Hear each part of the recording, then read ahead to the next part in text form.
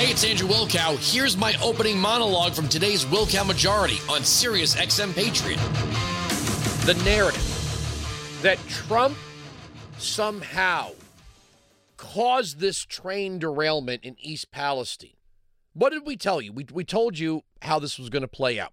That Biden, the Biden administration that is, and the media were going to stay mostly silent on it unless they thought they could blame Donald Trump. Now, Jennifer Jomeni of the National Transportation Safety Board gave a speech yesterday that almost nobody saw. And when I play it for you, not only is this narrative going to be over, I mean, at least in the reach of this program, you're going to hear Pete Buttigieg, who said he was deferring to the National Transportation Safety Board, that it's Trump's fault. So it's obvious, beyond the fact that Joy Behar just sounds like an evil human being. Okay? There's a difference between disagreeing with people and just being outright evil towards them. But I'm not surprised that some of you are recoiling in horror hearing this clip that we played yesterday. We could play it again today if we have to. This is how some of these people in New York City really feel about the rest of the country.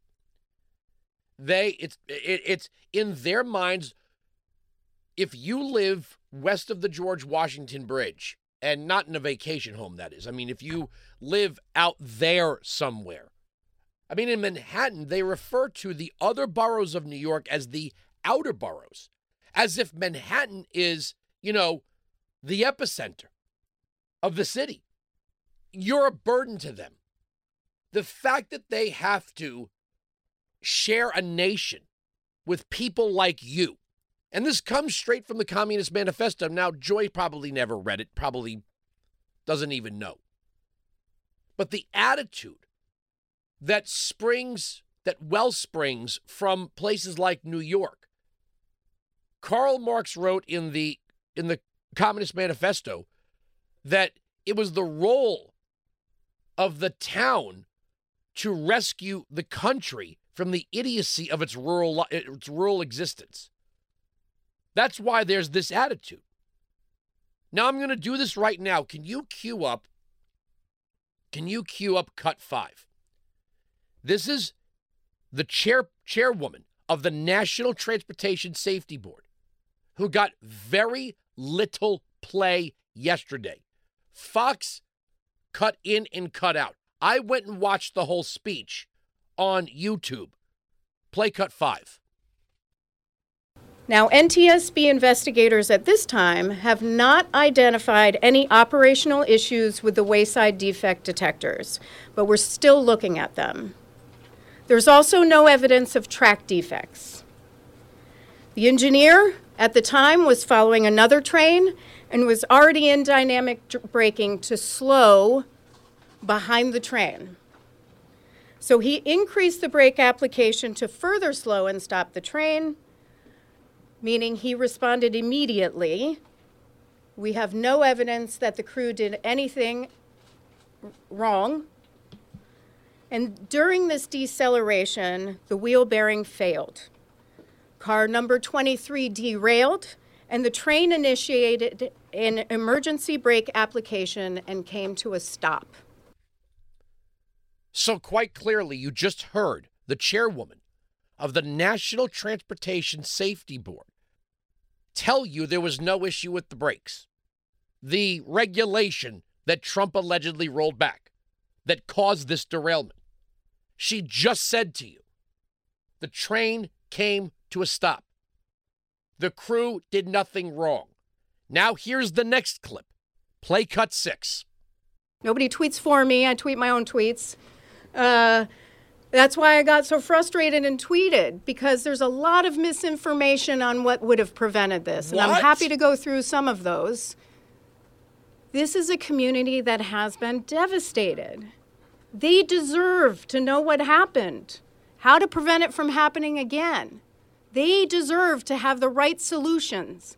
Often during our investigations, everyone is guessing. I saw it all over media, which was driving me nuts. And, those solutions, all of the ones I heard of, are not the solutions. And so we'll do a little evaluation to prove that they're not. But I get frustrated because what happens is everybody jumps to those solutions, and then when we issue our final report, we get ignored. That is frustrating.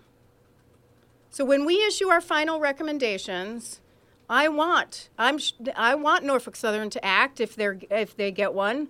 I want FRA and PHMSA to act if they get some. I want others to. We need action on what would prevent that from happening again. That is our goal.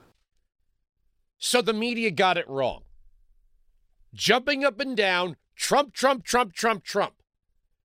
Every single major metropolitan newspaper, including Time, The New Republic, USA Today, they all had headlines screaming, Trump rolled back regulations. You just heard from the chairwoman of the National Transportation Safety Board that just said, no issues with the brakes, media got it wrong. So when does the media correct itself and say, oh, wait, this literally has nothing to do with Donald Trump, as we said from the beginning? Let's wait for more information. There's your more information. Now here's Pete Buttigieg speaking after this press conference. Cut 4. You mentioned a national political figure who's decided to get involved. It sounds like you're talking about Trump. And then you said, I need your help. How can he help? Well, one thing he could do is express support for reversing the deregulation that happened on his watch. I heard him say he had nothing to do with it, even though it was in his administration. So if he had nothing to do with it and they did it in his administration against his will, maybe he could come out and say that he supports us moving in a different direction. We're not afraid to own our policies when it comes to raising the bar on regulation. And I've got to think that him indicating that this is something that everybody, no matter how much you disagree on politics and presidential campaigns, can get behind.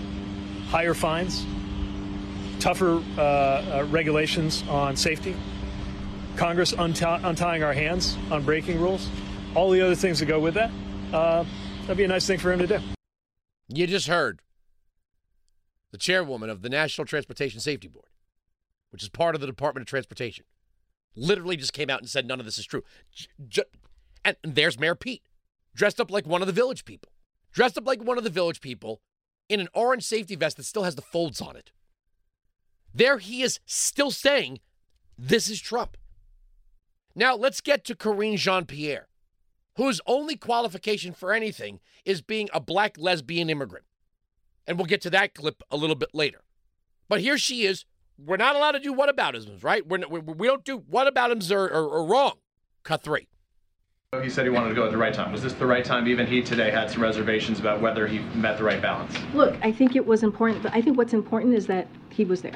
I think what's important is that we saw Secretary of the Department of Transportation there. I do want to say one thing, though, which is there's been a lot of bad faith attacks on Secretary Buttigieg.